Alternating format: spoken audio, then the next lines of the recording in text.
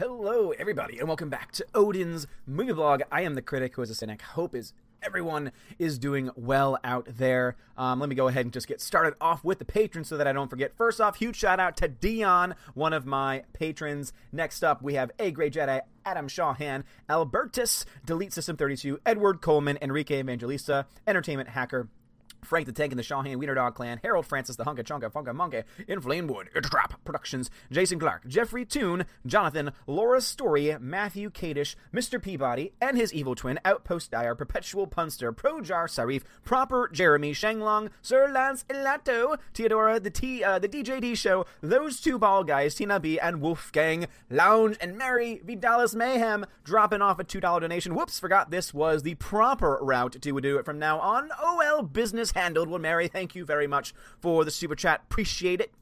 Always appreciate the donations. Always helpful. What we got going on here? We got going on here. Mark Larsis says, do you watch American Gods since you star in it? No, I do not. I've heard good things about it. Mr. Peabody, what's going on, dude? MCOC Josh, what's going on, bruv? What's going on? Greta, how is it going? Tina, damn right. I took care of it. Tina. Greetings, all fathers, says Alex Martinez. Jim Smith, what's going on? Gannison, what's going on, my bruv? Let's see. Hello, my lord. What's going on? It's Trap Productions. Dalton Mortimer. Hello, good sir. How art thou?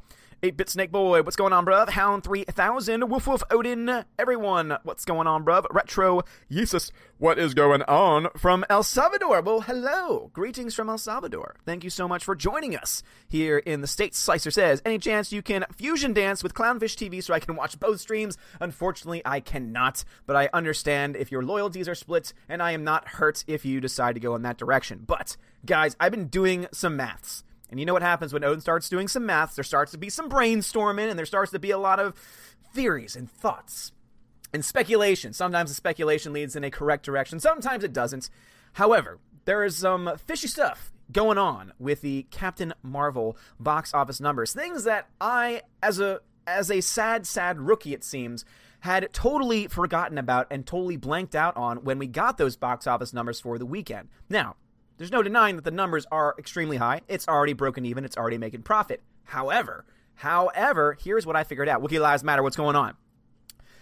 The thing that I have discovered is that this is, from my research so far, the only, or rather the first MCU film to get an opening in every major foreign market on the same day, which explains why it made over $300 million at the foreign box office. And everyone's like, oh my God, this movie is a giant hit because it made over $300 million.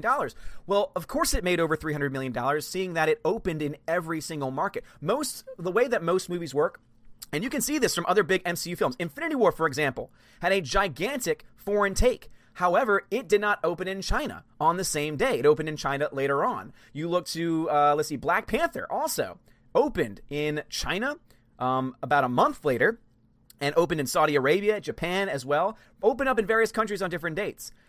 Captain Marvel, on the other hand, opened in literally every major market except for Japan, which Japan actually only maxes out around $10 million in Nigeria, which is not known for being a big moneymaker. So basically, what they were able to do was that they were able to somehow, some way, Disney was able to book the theaters in every major market, every major country on the same weekend. And that explains why it had such a massive opening weekend, because when you actually look at the domestic totals are actually pretty standard fare. Like, seriously, it's a pretty standard opening for not only an MCU film, but also just for a general big box office release as well. There's really nothing special about it. It was that foreign total that everyone's like, oh my God, this movie's doing bank overseas.